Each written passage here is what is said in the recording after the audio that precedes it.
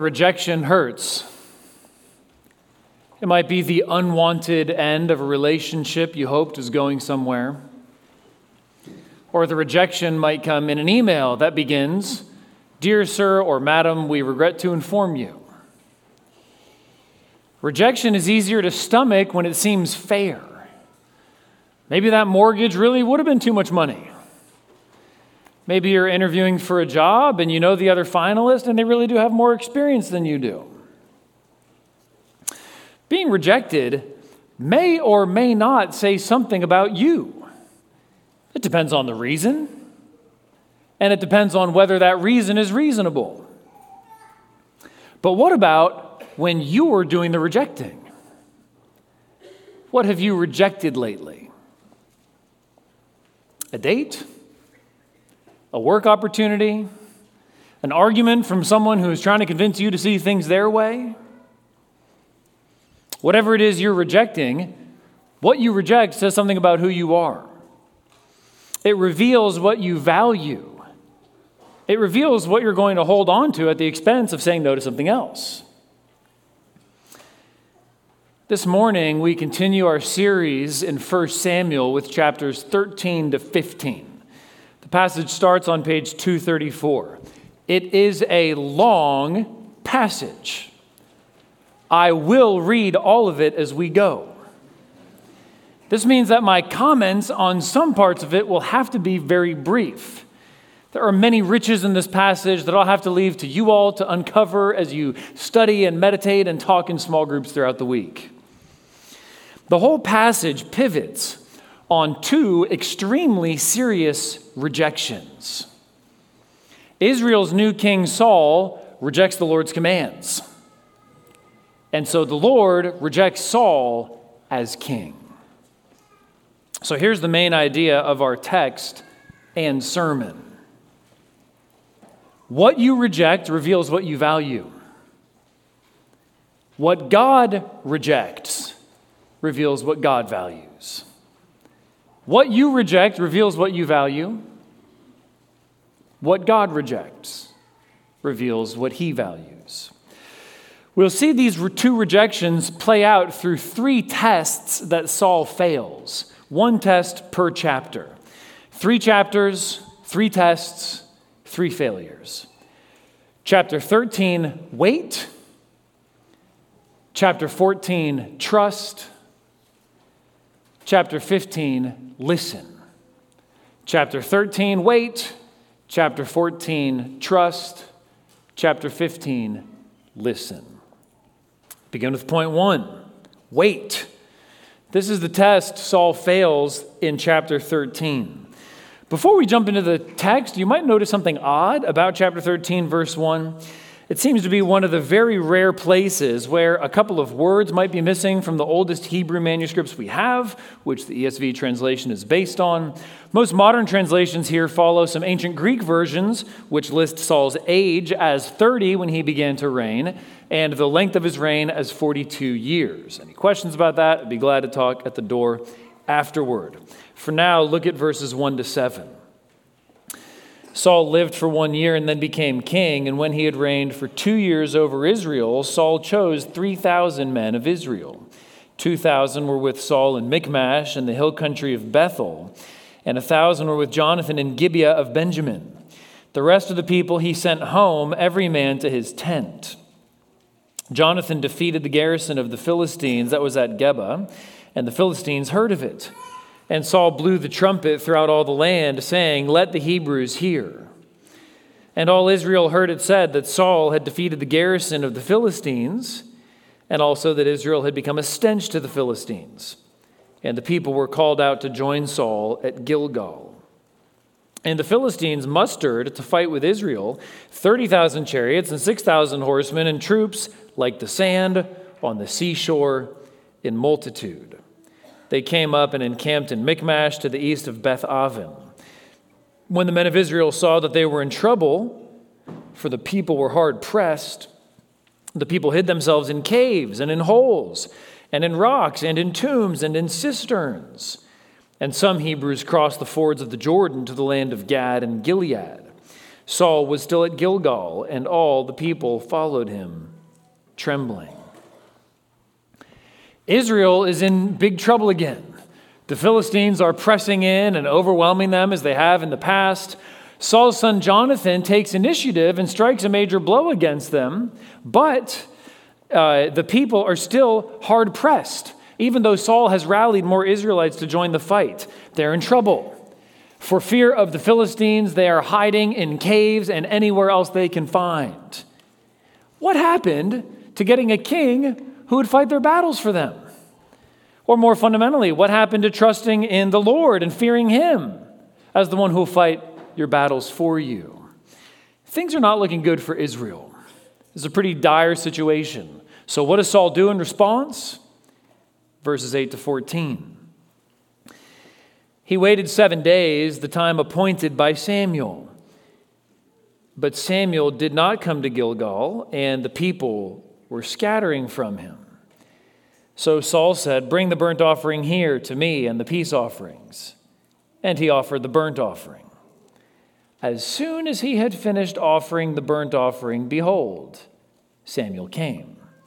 And Saul went out to meet him and greet him. Samuel said, "What have you done?" And Saul said, "When I saw that the people were scattering from me, and that you did not come within the days appointed, and that the Philistines had mustered at Michmash, I said, now the Philistines will come down against me at Gilgal, and I have not sought the favor of the Lord. So I forced myself and offered the burnt offering." And Samuel said to Saul, "You have done foolishly. You have not kept the command of the Lord your God, with which he commanded you. For then the Lord would have established your kingdom over Israel forever. But now your kingdom shall not continue. The Lord has sought out a man after his own heart, and the Lord has commanded him to be prince over his people, because you have not kept what the Lord commanded you." The backstory here is that through the prophet Samuel, God had commanded Saul to wait. He had told him to not offer a sacrifice until Samuel came, and presumably Samuel would then be the one to offer the sacrifice. The command was simple: sit there, do nothing, wait. But even though that's a simple command, it can be a hard command to obey, especially when the enemy is gathering and your troops are deserting. That reference to the people scattering in verse 8 is probably not just the people in general, but specifically the troops. That's what Saul's most concerned about. The threat is real, circumstances are dire, waiting looks like a losing move. So Saul offered this unauthorized sacrifice because he wanted to win, because he wanted to stay in command and he feared losing the confidence of his troops. Saul sinned in order to try to stay in control. What do you want so much that you're tempted to sin to get it? Whatever it is, that is especially where you have to practice the spiritual discipline of waiting on the Lord. Wait for him to act. Don't go an inch beyond his commands or an inch beyond his clear provision. So often we grow impatient, we get tired of waiting on the Lord for a ton of different reasons. It could be because you fear some harm or losing something that you desire. Or it could be that obedience seems to be sending you backward rather than forward. It looks like obeying God is taking you farther away from the thing you want instead of drawing you to it. Or you might be jealous. You might be envious of other people who seem to be getting ahead. They're getting what you want and you aren't. If those other people are believers, it looks like God is answering their prayers and not yours. Or it could be that waiting on the Lord, obeying him, and refusing to budge an inch from his commands is diminishing your professional capital. It might be that other people are getting ahead in your workplace because they're cutting corners and you're not. It could be that obeying God consistently is starting to look like a bad career move. What then? We so easily get impatient waiting for anything. For a red light to change, for a drink at a drive-through Starbucks.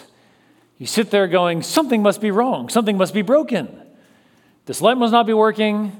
The person making the drink must not know what they're doing. Is there something wrong here? Do they even know what's happening? But what about when it's God you're waiting for? Is there something wrong with him? Does he not know what's going on?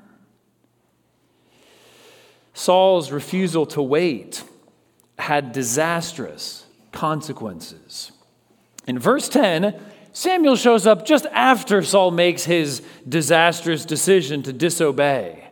And then Saul lamely justifies his actions to Samuel. Saul's rationale sounds plausible, but it's fatally flawed.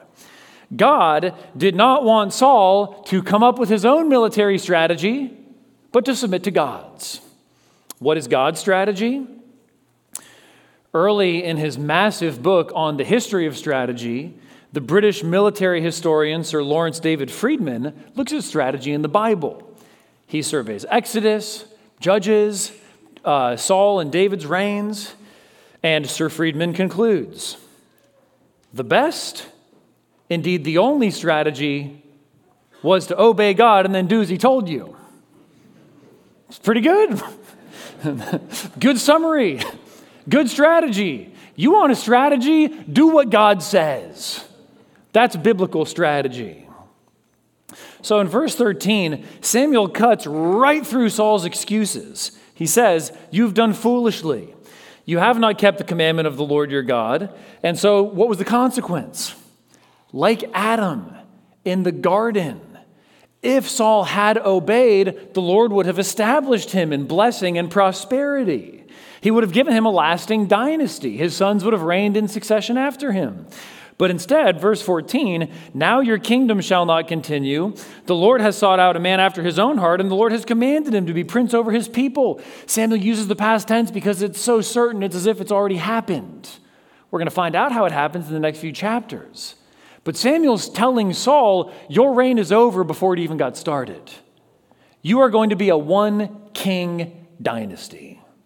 It's like a president finding out they're only going to reign for one term on their first day of office. Welcome to office. Sorry, you're done. Where does all this leave the people? Look at verses 15 to 23. Here are some of the consequences for them. And Samuel arose and went up from Gilgal. The rest of the people went up after Saul to meet the army. They went up from Gilgal to Gibeah of Benjamin. And Saul numbered the people who were present with him, about 600 men. And Saul and Jonathan, his son, and the people who were present with them stayed in Geba of Benjamin, but the Philistines encamped in Michmash. And raiders came out of the camp of the Philistines in 3 companies.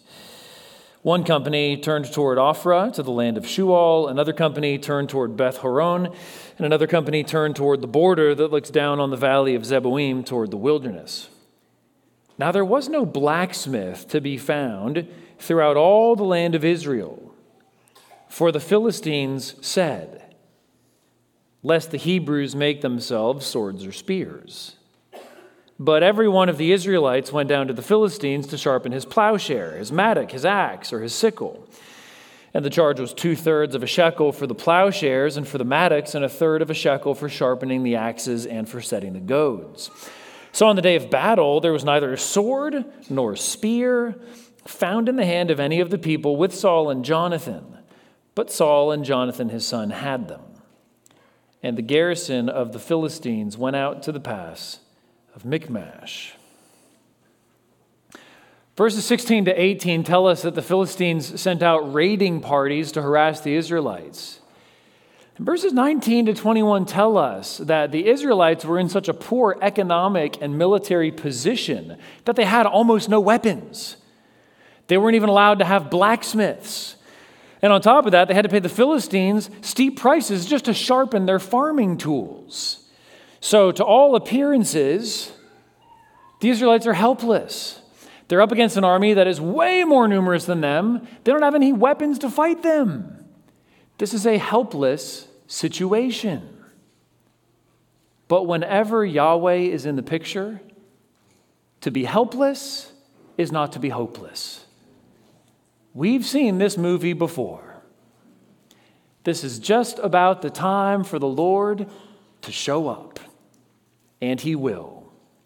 And the way in which the Lord shows up and acts for his people is going to be another test for Saul. Point 2, trust. Point 2, trust. This is the test that Saul fails, but his son Jonathan passes in chapter 14. Look first at verses 1 to 5. One day Jonathan, the son of Saul, said to the young man who carried his armor, "Come, let us go over to the Philistine garrison on the other side." But he did not tell his father. Saul was staying in the outskirts of Gibeah in the pomegranate cave at Migron. The people who were with him were about 600 men, including Ahijah, the son of Ahitub, Ichabod's brother, son of Phinehas, son of Eli, the priest of the Lord, in Shiloh, wearing an ephod. And the people did not know that Jonathan had gone.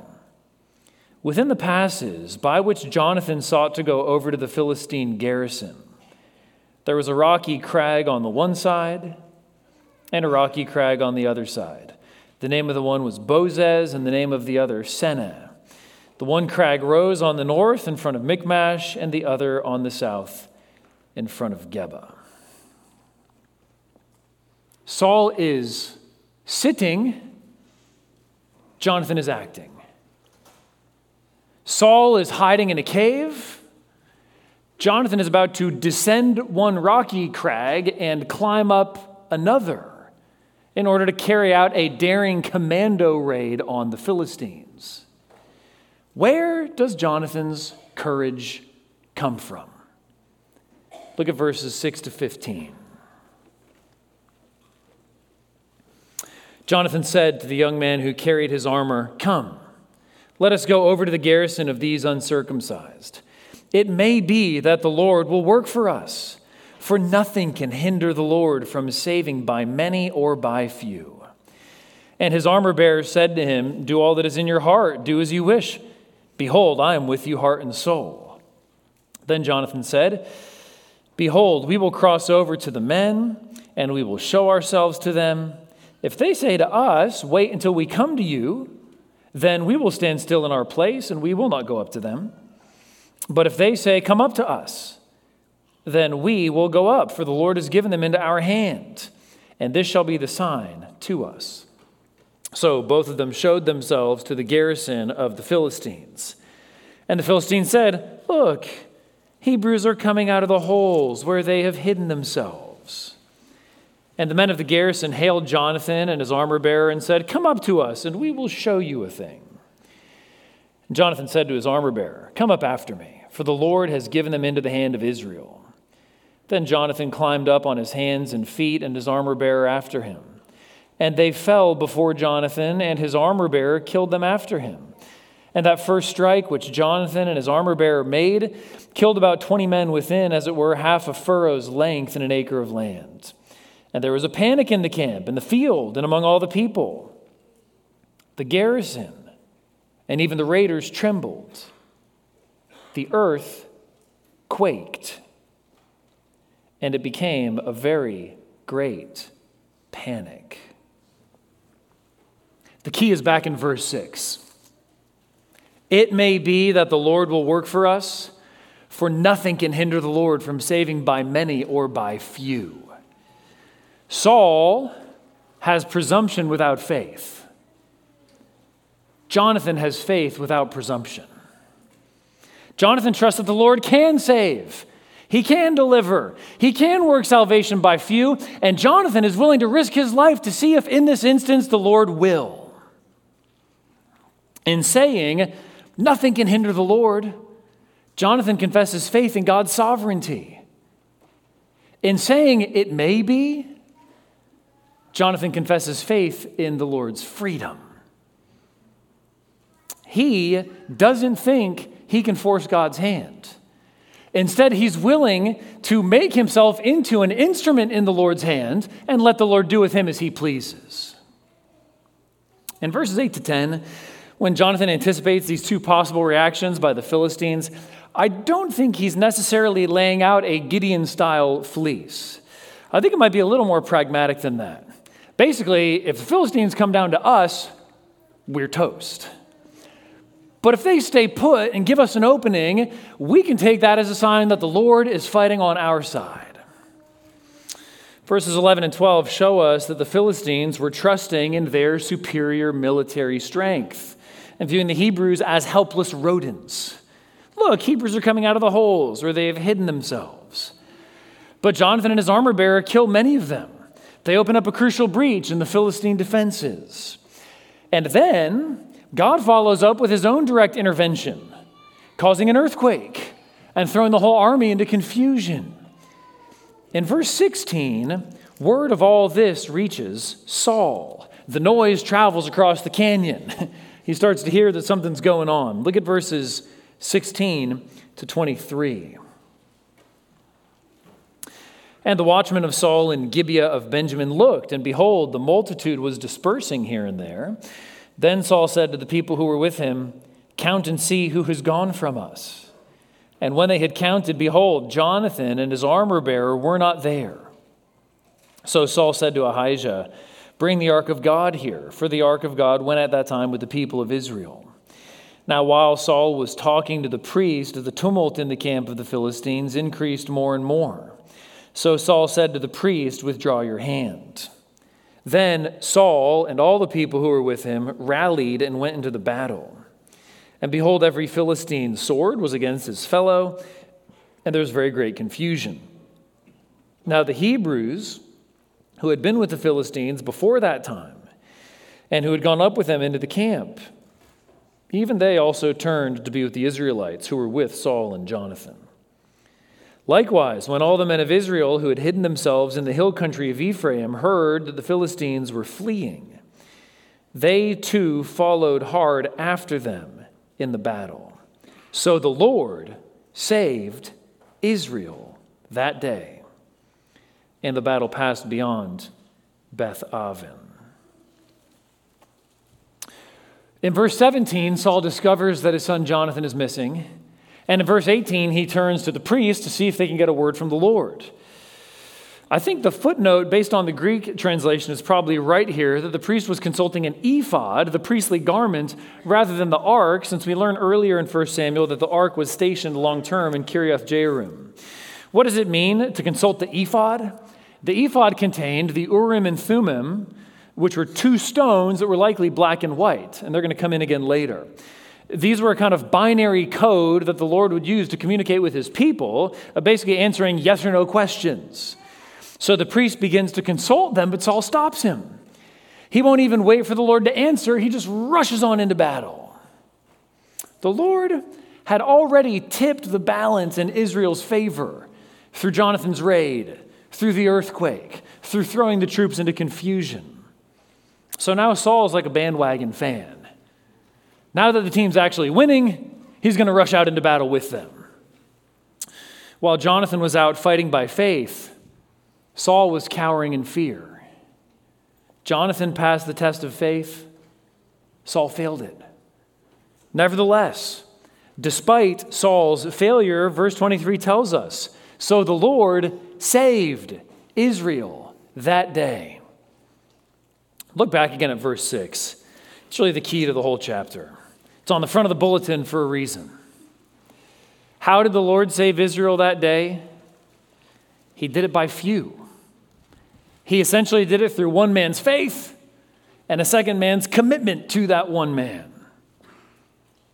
Nothing can hinder the Lord from saving by few. And on the cross, God saved by the fewest. He saved by a single man, and he saved by a man who was condemned, arrested, mocked, scourged, beaten, stripped of his clothing, and nailed to a horizontal wooden crossbeam, and then lifted up off the earth to hang there till he died. That's how the Lord saved. The Lord saved us through what looked utterly incapable of saving. That is how God saves. He's our creator and king, and we've all rebelled against him and rejected him. We've all rejected his claims on us. We've rejected who he is and what he wants for us. And so what we deserve is for God in turn to reject us. And because he's good and righteous and holy, he does promise to reject forever all those who persist in rejecting him. The form that rejection will take is eternal condemnation in hell.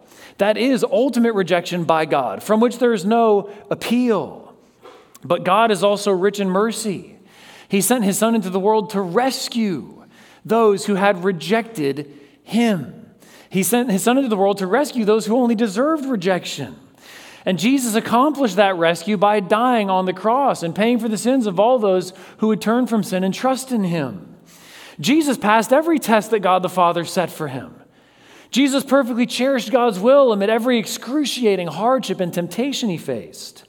And Jesus on the cross paid the penalty for all of us who will believe in him.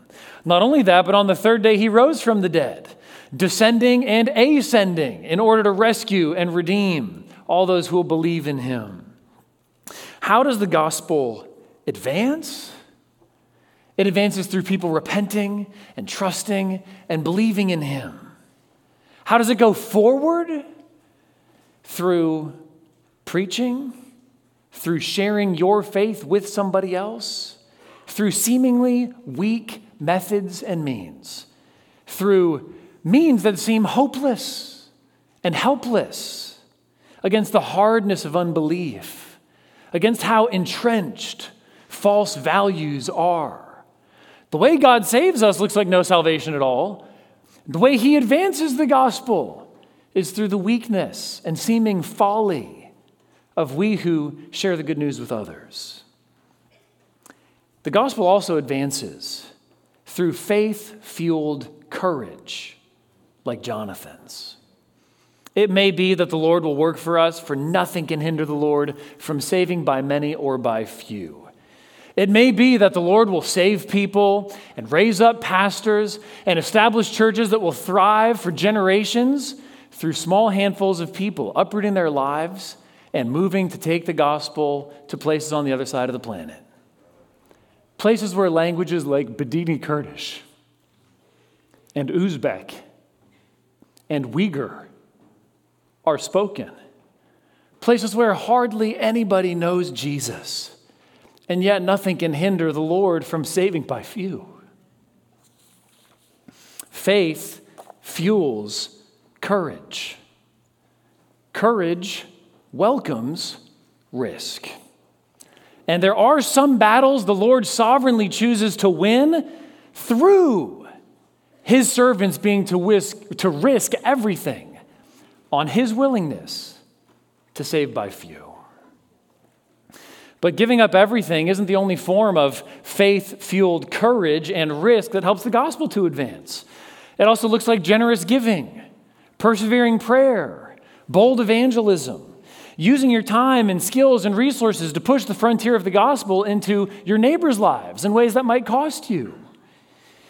Through his trust in God's power to save, Jonathan passed the test of faith and God worked powerfully. He delivered his people through that faithful courage. But Saul failed this test. And the second half of chapter 14 shows us how Saul's failure cast a foul shadow over what should have been a joyful victory. Look at verses 24 to 46, the rest of chapter 14.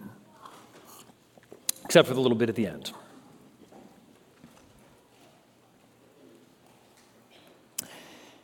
And the men of Israel had been hard pressed that day. So Saul laid an oath on the people, saying, "Cursed be the man who eats food until it is evening, and I am avenged on my enemies." So none of the people had tasted food. Now when all the people came to the forest, behold, there was honey on the ground. And when the people entered the forest, behold, the honey was dropping, but no one put his hand to his mouth, for the people feared the oath. But Jonathan had not heard his father charge the people with the oath. So he put out the tip of the staff that was in his hand and dipped it in the honeycomb and put his hand to his mouth, and his eyes became bright. Then one of the people said, Your father strictly charged the people with an oath, saying, 'Cursed be the man who eats food this day.' And the people were faint. But then Jonathan said, 'My father has troubled the land. See how my eyes have become bright because I tasted a little of this honey. How much better if the people had eaten freely today of the spoil of their enemies that they found. For now the defeat among the Philistines has not been great.' They struck down the Philistines that day from Michmash to Aijalon, and the people were very faint. The people pounced on the spoil and took sheep and oxen and calves and slaughtered them on the ground, and the people ate them with the blood. Then they told Saul, 'Behold, the people are sinning against the Lord by eating with the blood.' And he said, 'You have dealt treacherously. Roll a stone to me here.' And Saul said, 'Disperse yourselves among the people and say to them, let every man bring his ox or his sheep and slaughter them here and eat. And do not sin against the Lord by eating with the blood.' So every one of the people brought his ox with him that night, and they slaughtered them there. And Saul built an altar to the Lord. It was the first altar that he built to the Lord. Then Saul said, 'Let us go down after the Philistines by night and plunder them until the morning light. Let us not leave a man of them.' And they said, 'Do whatever seems good to you.' But the priest said, 'Let us draw near to God here.' And Saul inquired of God, 'Shall I go down after the Philistines? Will you give them into the hand of Israel?' But he did not answer him that day. And Saul said, 'Come here, all you leaders of the people, and know and see how this sin has arisen today. For as the Lord lives, who saves Israel, though it be in Jonathan my son, he shall surely die.' But there was not a man among all the people who answered him. Then he said to all Israel, 'You shall be on one side, and I and Jonathan my son will be on the other side.' And the people said to Saul, 'Do what seems good to you.' Therefore Saul said, 'O Lord God of Israel, why have you not answered your servant this day? If this guilt is in me or in Jonathan my son, O Lord God of Israel, give Urim. But if this guilt is in your people Israel, give Thummim.' And Jonathan and Saul were taken, but the people escaped. Then Saul said, 'Cast the lot between me and my son Jonathan.' And Jonathan was taken. Then Saul said to Jonathan, 'Tell me what you have done.' And Jonathan told him, 'I tasted a little honey with the tip of the staff that was in my hand. Here I am. I will die.' And Saul said, 'God do so to me and more also. You shall surely die, Jonathan.' Then the people said to Saul, 'Shall Jonathan die, who has worked this great salvation in Israel? Far from it. As the Lord lives, there shall not one hair of his head fall to the ground, for he has worked with God this day.' So the people ransomed Jonathan so that he did not die. Then Saul went up from pursuing the Philistines, and the Philistines went to their own place." Back in verse 24, Saul lays on the people a self-centered oath in an effort to control the battle's outcome. They have to abstain from all food until it's over. That's a good recipe for needlessly weakening your soldiers and endangering their lives. And look at the pronouns in verse 24. Until I am avenged on my enemies. What about until the Lord delivers his people from their enemies? I think the idea here, the sort of logical order, is that the people were hard-pressed because Saul had laid this oath on them. He made the battle harder than it needed to be. And the idea behind the oath seems to be something like, if we go above and beyond in our self-denial and self-discipline, then God will have to recognize that and fight the battle for us. But instead of guaranteeing victory, Saul nearly guaranteed disaster. Saul tried to grab hold of the wheel of providence. It's such a stark contrast with Jonathan's maybe. Jonathan hadn't heard his father's vow. For one thing, that means he shouldn't have been held accountable to it. But in any case, Jonathan finds some wild honey, he eats it, and his strength is instantly revived. When Jonathan learns about his father's oath, he says in verse 29, "My father has troubled the land." And he observes the effect it's had in verse 30, "For now the defeat among the Philistines has not been great. They would have won more decisively if they had been able to eat and have more strength." Some victories are actually defeats. Like, say, an own goal in soccer. Or like a husband overwhelming his wife with flawless logic that takes no account whatsoever of what she's actually feeling or experiencing or concerned about. Ask me how I know. He thinks he's won an argument. She knows he has damaged her trust. Here, Saul turns victory into something much more like defeat by his selfishness, his folly, and his lack of faith. And his ban on eating leads the people into sin. Because they're so starved, once the battle ends, they seize on the animals that were taken as plunder, and they kill and eat them without draining off the blood in disobedience to God's command in Leviticus 17. Then in verse 36, Saul tries to consolidate his victory by going on a nighttime raid to see if he can further wipe out the Philistines. But the priest says, let's ask God first. So in verse 37, Saul submits his request to God to see what he'll say. But the end of verse 37 says, but he did not answer him that day. Saul asks, God refuses to answer. That pattern is going to become a haunting theme in the rest of Saul's life. Saul silenced the Lord by disobeying his command. So here in response, the Lord goes silent. Then Saul tries to find out the cause of the problem, and he discovers that Jonathan disobeyed his oath not to eat. So Saul takes another oath, swearing that he'll, if necessary, put even his own son to death. This is such a steep fall from the Saul of just 3 chapters ago. In chapter 11, Saul was opposed by revilers, but he refused to put them to death. Now, here, Saul's ready to put his own son to death, even though he's the very opposite of a reviler. Saul was becoming a king, just like those of all the nations, ready to cross anyone who opposed his whims and just get rid of them. Saul was becoming as blind as Eli. So the people have to intervene to save their Savior. Verse 45, then the people said to Saul, shall Jonathan die, who's worked this great salvation in Israel? Far from it. As the Lord lives, there shall not one hair of his head fall to the ground, for he has worked with God this day. So the people ransomed Jonathan, so that he did not die. The people rescued their rescuer. So far from delivering the people, Saul almost destroyed the one who did. Saul's failure to lead the people came from his failure to trust the Lord.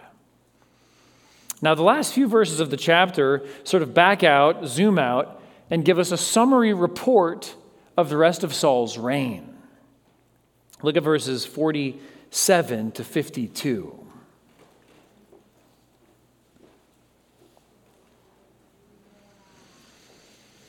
When Saul had taken the kingship over Israel, he fought against all his enemies on every side, against Moab, against the Ammonites, against Edom, against the kings of Zobah, and against the Philistines. Wherever he turned, he routed them. And he did valiantly and struck the Amalekites and delivered Israel out of the hands of those who plundered them. Now the sons of Saul were Jonathan, Ishvi, and Malchishua, and the names of his 2 daughters were these. The name of the firstborn was Merab, and the name of the younger, Michal. And the name of Saul's wife was Ahinoam, the daughter of Ahimaaz. And the name of the commander of his army was Abner, the son of Ner, Saul's uncle. Kish was the father of Saul, and Ner, the father of Abner, was the son of Abiel. There was hard fighting against the Philistines all the days of Saul. And when Saul saw any strong man or any valiant man, he attached him to himself. The verdict here is that Saul did, in fact, secure Israel's standing in the land. From a zoomed-out, time-lapse perspective, his reign is a military and political success. That's one perspective on his reign.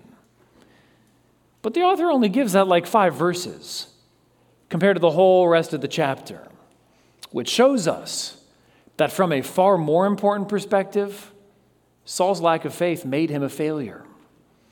You can succeed in all your strategic aims, yet fail spiritually. And that will count far more on the last day. Point 3, listen. Saul's third and final failure was a failure to listen. We see this throughout chapter 15. In verses 1 through 3, Samuel gives Saul an assignment. And the heading over the whole assignment is listen, meaning hear and obey. Start with verses 1 to 3. And Samuel said to Saul, "The Lord sent me to anoint you king over his people Israel. Now therefore listen to the words of the Lord. Thus says the Lord of hosts, I have noted what Amalek did to Israel in opposing them on the way when they came up out of Egypt. Now go and strike Amalek and devote to destruction all that they have. Do not spare them, but kill both man and woman, child and infant, ox and sheep, camel and donkey." You may well find these verses troubling. Is this an act of ethnic cleansing?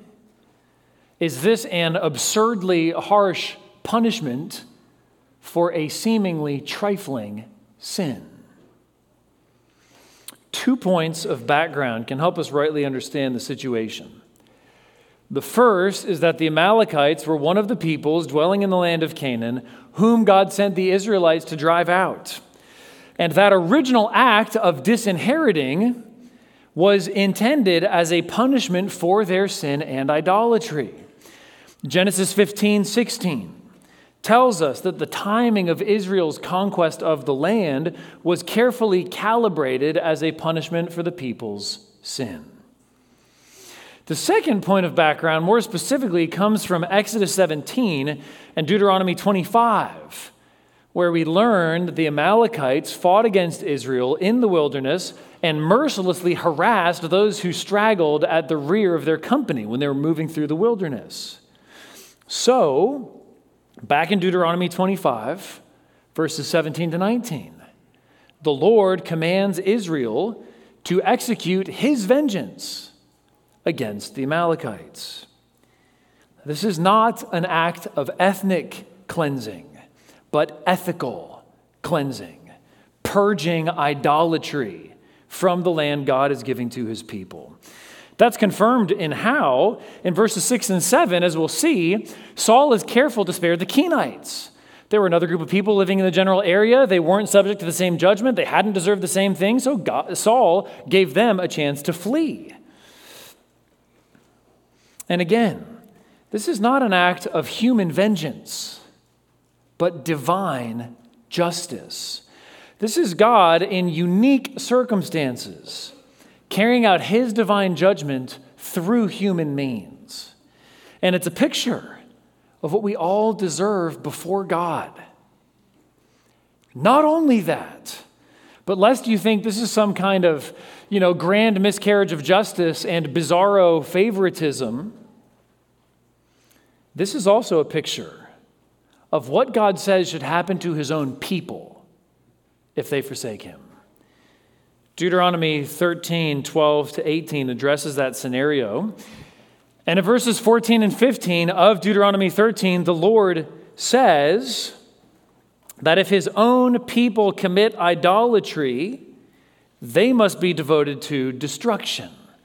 That's the shorthand phrase in Scripture for this kind of being totally wiped out, nothing preserved, nothing kept alive, being devoted to destruction. Here's what the Lord says in those verses. Behold, if it be true and certain that such an abomination has been done among you, you shall surely put the inhabitants of that city to the sword, devoting it to destruction, all who are in it and its cattle, with the edge of the sword. God shows no partiality. So Saul's orders are to completely wipe out the Amalekites and leave no one and nothing alive. Very clear assignment. What does he do? Verses 4-9. So Saul summoned the people and numbered them in Telaim, 200,000 men on foot and 10,000 men of Judah. And Saul came to the city of Amalek and lay in wait in the valley. Then Saul said to the Kenites, depart, go down from among the Amalekites, lest I destroy you with them. For you showed kindness to all the people of Israel when they came up out of Egypt. So the Kenites departed from among the Amalekites.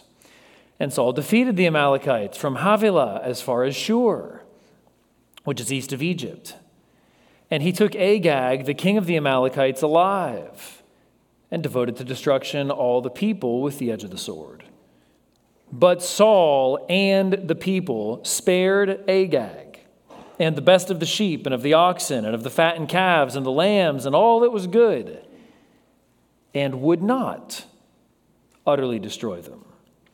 All that was despised and worthless, they devoted to destruction. So Saul defeats the Amalekites, but he keeps their king alive, and he and the people preserve all the best spoil. All the stuff that wasn't any good, well, that stuff they devoted to destruction. But the best of the animals, they kept alive. Instead of carrying out Yahweh's orders, Saul modifies them.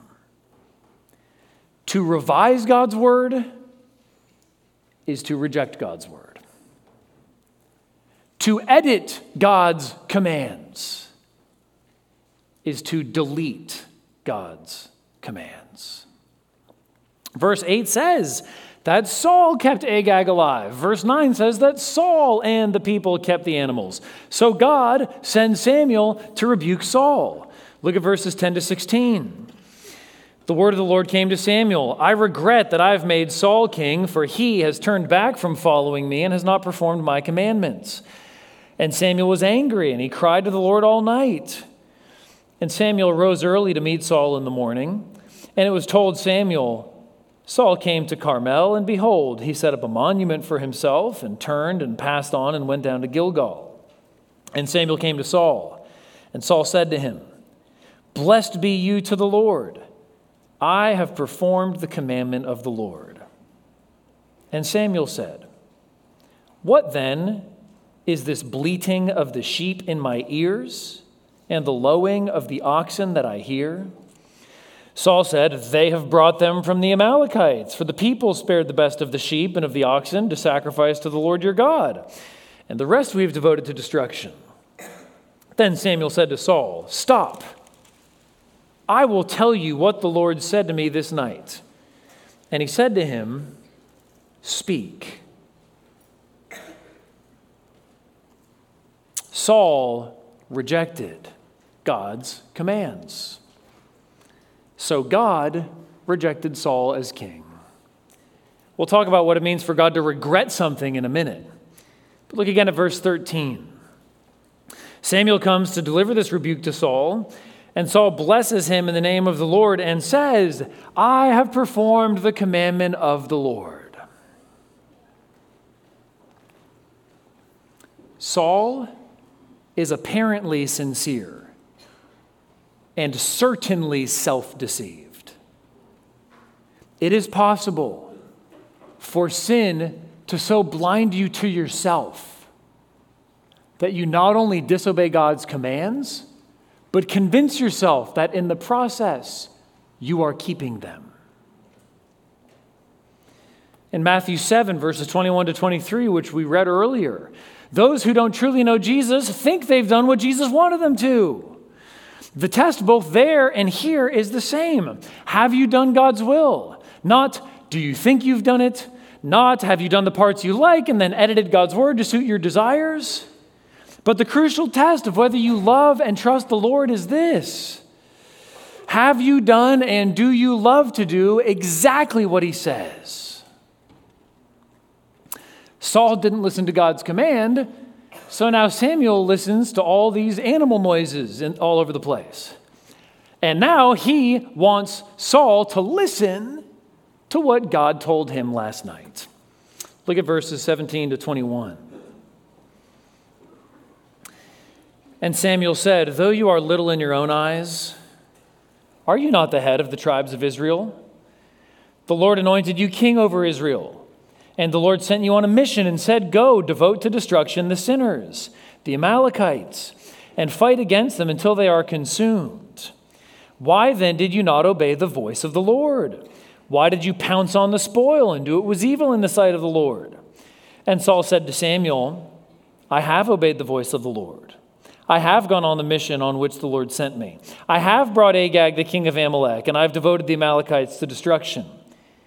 But the people took of the spoil, sheep and oxen, the best of the things devoted to destruction, to sacrifice to the Lord your God in Gilgal. Even in the face of a rebuke straight from the Lord, Saul maintains his self-deceived innocence, and he blame shifts. He says the people did it in verse 21. And he offers a rationalization saying they only kept the things alive in order to offer them as sacrifices. But even then, in offering those animals as sacrifices, they would have received a selfish benefit. That's why Samuel uses the language of pouncing on spoil, because you get to keep something for yourself. How so? If you simply kill an animal, there's no benefit to you.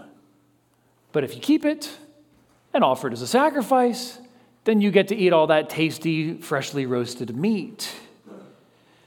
So Samuel here zeroes in next on Saul's defense, his blame shifting and his rationalization, to which Samuel delivers a poetic, prophetic zinger, which is the heart of the whole passage.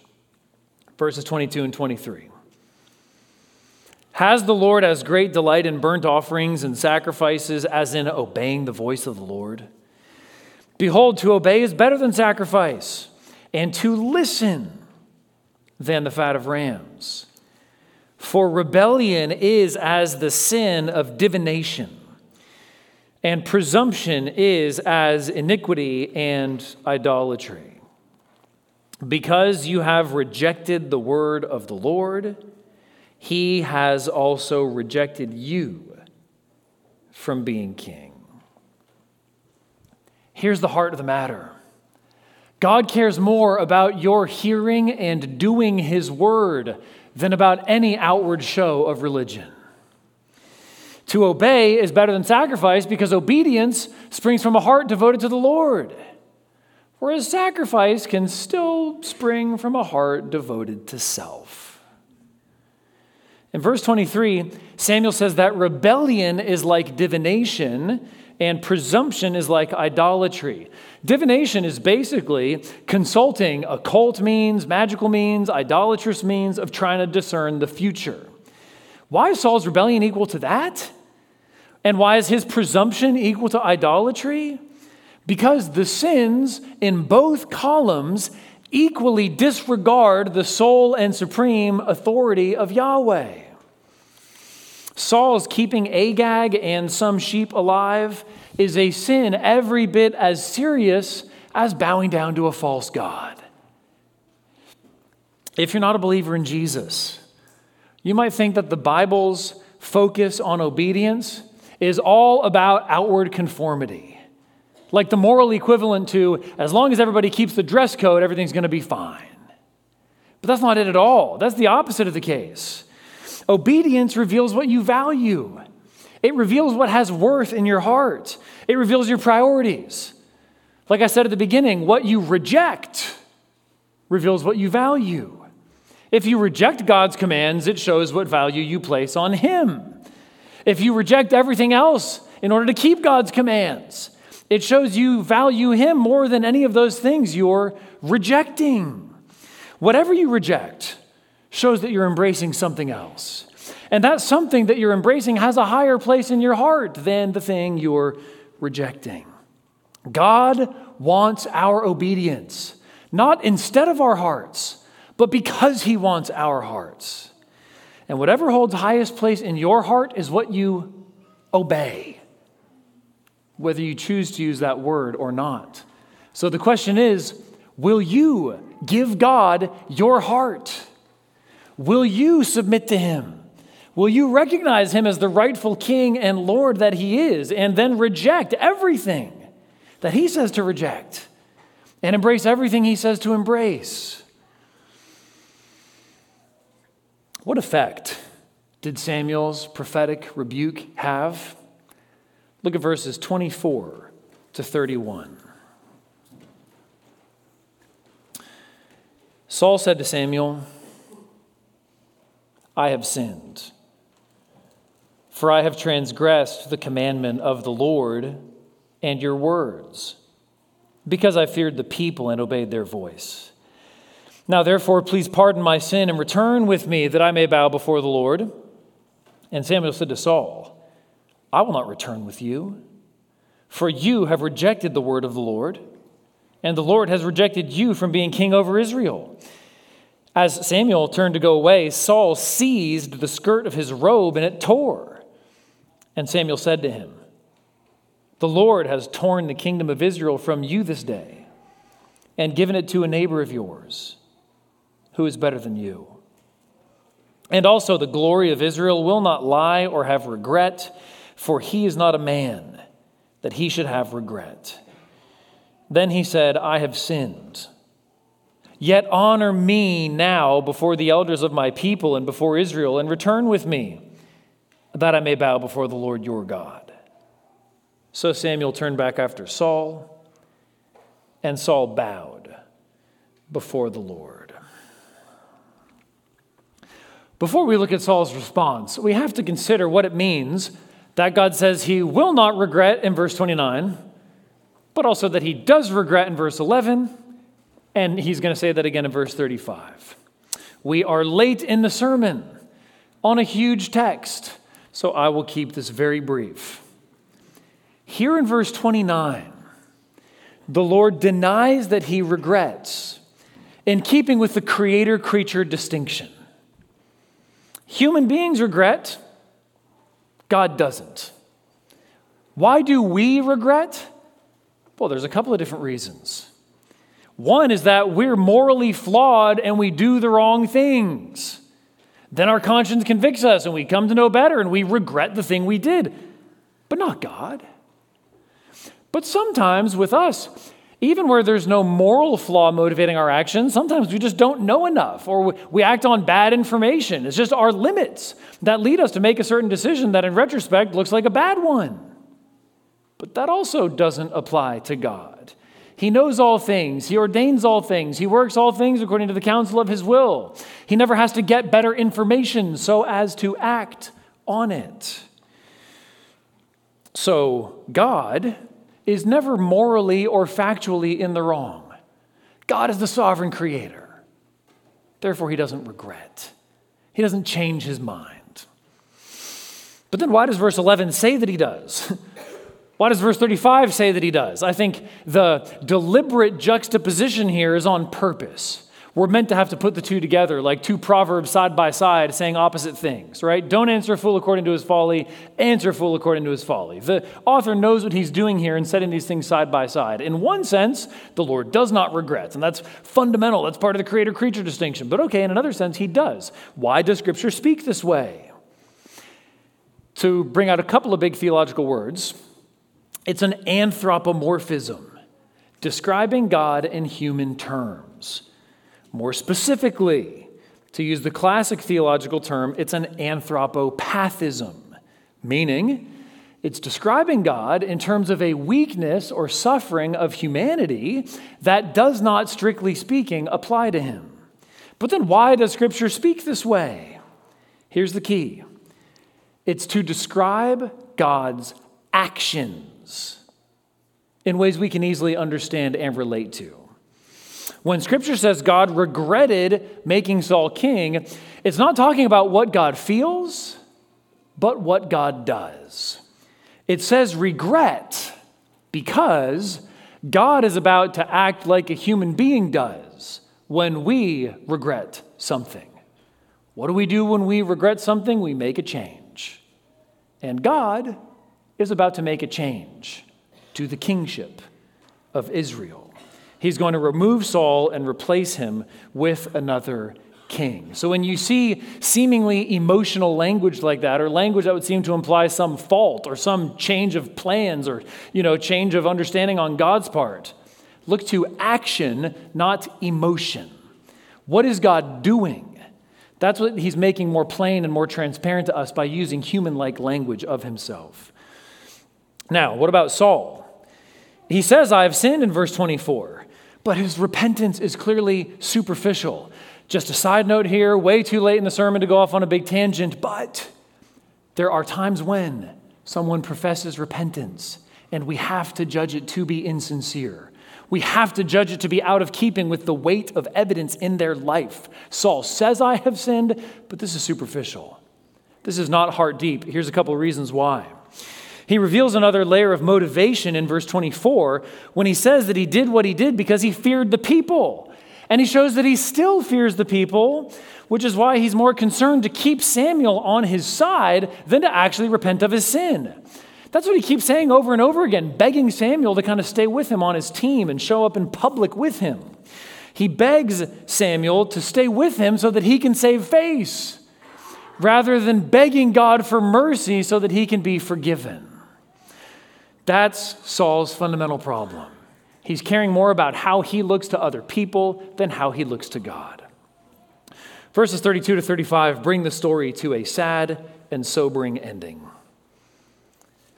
Then Samuel said, bring here to me Agag, the king of the Amalekites. And Agag came to him cheerfully. Agag said, surely the bitterness of death is past.